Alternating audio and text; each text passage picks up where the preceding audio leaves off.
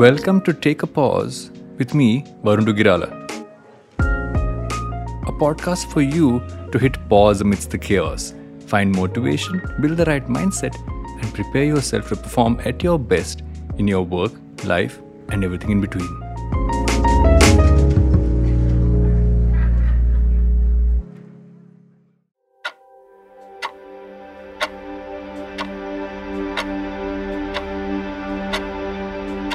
How often do you find yourself worrying about the future? About what's going to come, what's going to happen, where you're going to end up, and how things will turn out.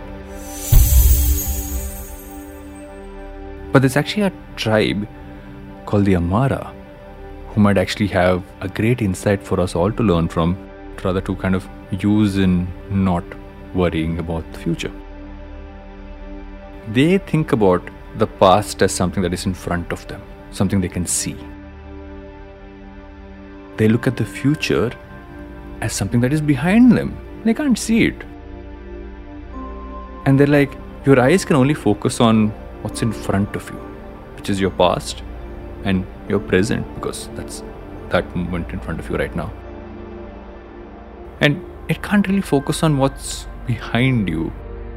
So why are you worrying about something you can't see? Focus on what you can. And there's such beauty in this, right? Think about it. The beauty of this saying, simply saying that you don't know what is out of your vision, but you do know what is in front of you, what is in your vision, what is in your experiences.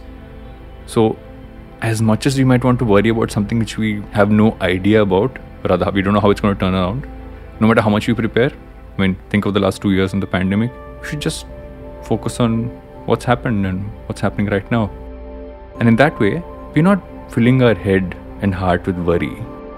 We're rather filling it with focus on what's happened and what's happening right now. It's kind of pushing you to embrace a present thinking mindset, which is basically just focusing on thinking about the present more than anything else. So next time you find yourself worrying about the future, focus on what you can see, your present and your past. And don't worry about the future as much till it actually comes in front of you and becomes your present. Something to think about, isn't it?